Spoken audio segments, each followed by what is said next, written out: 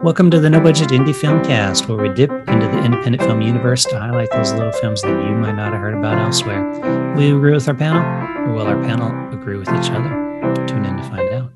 I am Milo Dennison, and with me, as always, are my excellent co-hosts Claire Milan. Hello. And Cathal Feeney. Hello. All right, Cathal, what did we watch this week? This week we watched My Josephine by Barry Jenkins of, amongst others, Moonlight fame. It is set in a laundromat in the US, somewhere in the US, in the immediate aftermath of 9/11. They are a young couple. It focuses on a young couple who are Muslim, and they work in this laundromat. So they because it is post 9/11, for Muslim people living in that country, it probably wouldn't have been the nicest time. So they decide to offer to clean people's flags, US flags, for free. Now, none of this is actually said. It's not explicit. It's implied, and it's very much a sort of a show, not tell kind of film. It's narrated by the male character whose name is Adid, and I should say it stars Basil Hamden and Sabah Shariat, and they play Adid and Adela. Now, I got that from the credits. They don't actually say that.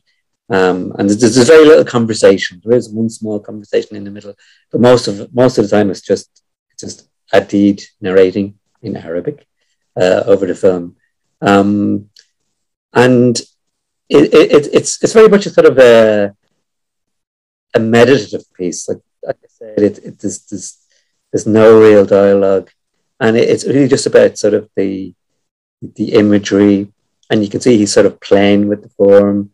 I saw an interview that he gave, and he said at the time he was a big fan of Nigella Bites, and he said he noticed the way she used to transition between scenes, where she would come out of focus and come into focus, and he used that.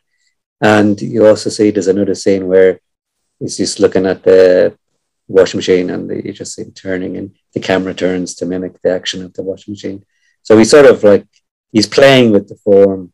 But what he should say is that it's still his favorite film that he's made. So high praise indeed. But you can see elements of his style that he went on to use in Moonlight and If Beale Street Could Talk. So it's very nice, very poetic and kind of beautiful in its own way. Yeah, it's a nice little film. It's funny because you do see like him developing his style in this. And I did get that vibe from it because we obviously know how his career has progressed since making this film. And it's funny because you can kind of see him trying stuff and that, like, it felt kind of almost student filmish in a bit of way, because he was trying stuff. And you mentioned the transitions as well. And it was like a style choice. And it's like, I don't know if this works or not, but I'm going to go for it for this film. And so it is interesting the way it is done. I remember after 9/11, and everybody had flags. Like everywhere you went, there were flags everywhere. You drive down the road, and like there's a farm, and like it was just lined with flags along the road and stuff. It was insane after 9/11, the number of flags there were everywhere. And so it was funny when they were like, it's not too many, only like 6 a day and stuff. And it's like, okay, well, I guess that's not too bad. But it does go to show you how many flags were in that country after that happened. But it is sad that they felt that they kind of needed to offer that as Muslims in the US, and like, okay, well, maybe we won't be harassed if we offer to wash people's flags for free. So there is kind of a sad aspect of it. But I like the fact that was the unsaid story versus, the said story, which is kind of his love of the girl, but it's a very, like, not a passionate love. it's a friendly love, if that makes sense. And it was kind of funny because there's like a bit of dialogue where he's like, you know, she's very she's not she's very what does he call her? Something like just very, very normal, very like, you know, she, the way he describes her is like, that doesn't make you sound like you like passionately care about this woman. It makes it sound like, okay, yeah, she's very stable. So that is why I like her, kind of a thing.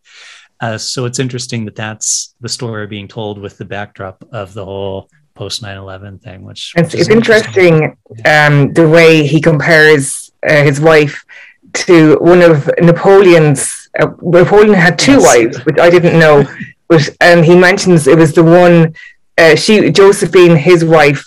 Is Josephine this woman's name, or is it? No, Napoleon's was the wife, but not the character in this film.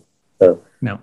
Okay, but Napoleon's wife was Josephine, and Napoleon loved Josephine, and the other woman was Napoleon married her because he wanted an heir, and so this man compares his wife to Josephine, the woman he loves, and I think it's like as if they have a loveless marriage, and it looks like he loves her more than she loves him, and there's an interesting bit where she walks away, and she's talking to a homeless man, but you never see the homeless man.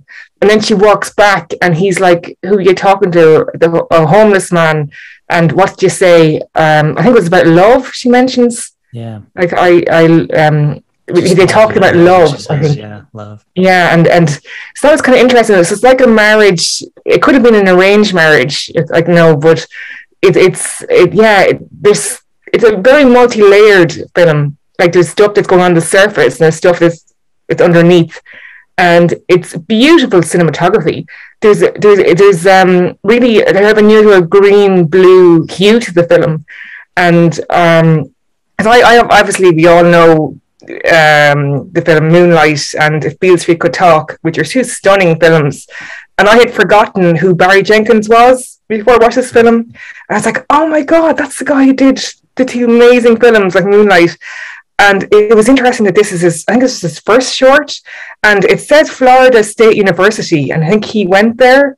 So was this a college project or something? I'm not sure. That's the vibe I got from it. Yeah, and it was. Yeah, I just thought. Yeah, it's kind of a simple setup, but very powerful, and because it's just after 9/11, they are cleaning the flags for free.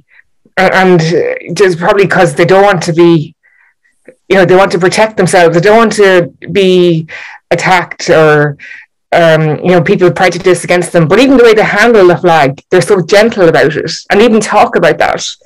And they talk about the flag. It doesn't really get that dirty because it doesn't hit the ground. And it's like there's double meaning to that.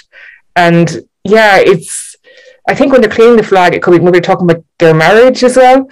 And I love the beautiful cinematography with the washing machine. I haven't really seen it done before. It was very clever, very experimental with the thing spinning around the drum, and then the camera spinning as well. And even at the end, the way they fold the flag, I don't know, Milo, that's certain ways that they fold them. You're supposed to fold it a certain way. That's why they did it that way. Yeah. And the way they treated it with respect, like so respectful. And maybe because in America they want respect, or they respect the country. I don't know. It's probably double meanings to that. But yeah, there's some beautiful cinematography as well, especially towards the end where they're both standing at the door, the big, and then they're far apart. I think that's the other thing. They're always where there's space. Yeah. There's not a physical closeness between them. No. And you can feel that off them. You can feel perhaps he loves her and she doesn't love him. And she's speaking English and he's saying speak Arabic. So he's trying to hold on to his culture or his identity. And maybe she wants to become more American. There's a complete disconnect. I thought it was absolutely a beautiful film. Now, I know you mentioned that they're married. I don't know that is necessarily true, but I don't think it's ever mentioned. So, I said they're a couple. They may not. Oh, maybe they're not married. It could be. Sorry to interrupt you, recall, but I had that vibe like at the beginning, especially with the way he was describing her. I thought he was like a coworker or a friend, and he had this Oh, like infatuation with her from afar. And it wasn't until that they were in kind of washing the flags together that I started to think maybe they were a couple. Yeah. okay. So it's not clear. I thought they were married. It's interesting. You all took different things away, isn't it? Hmm. Well, I mean, but my initial feeling was that they weren't, and it was maybe he wanted it more than she does, or she's maybe oblivious to his feelings. But um, I'm not sure. I'm not sure. But there are sort of subtext to this, I presume, and that in like the flag folding was one. Like when they were doing that flag folding, there was nobody watching them, so they could have just done it any way they wanted.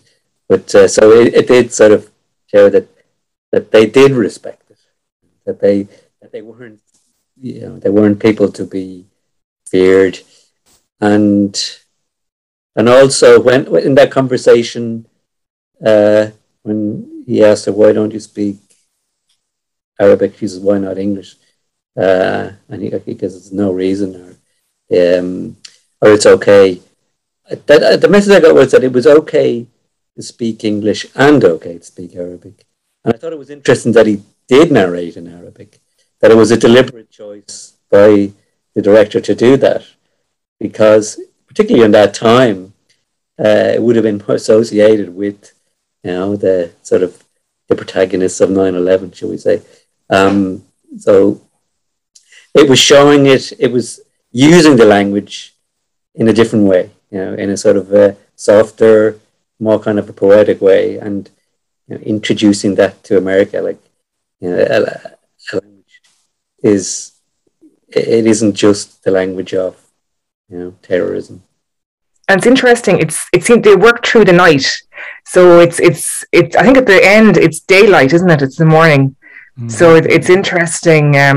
It's an interesting. So it shows kind of their isolation. Like if it was during the day, the people walking in and it'd be really really busy. But the fact it's at night as well, it's a kind of there's a lot of silence to the film as well. There's a lot of like it's not too much. It's not stuffed with dialogue, which is quite interesting. But yes, the fact they worked through night shift, and then the color of the film was quite an interesting choice. It was like the blue, the green, added a certain atmosphere to it, I think. Yeah, definitely. All right. Well, I guess we should rate it then. I'll go first. Yeah, I mean, it does have that student film vibe to it, but I mean, if this was a student film that he made, fantastic work.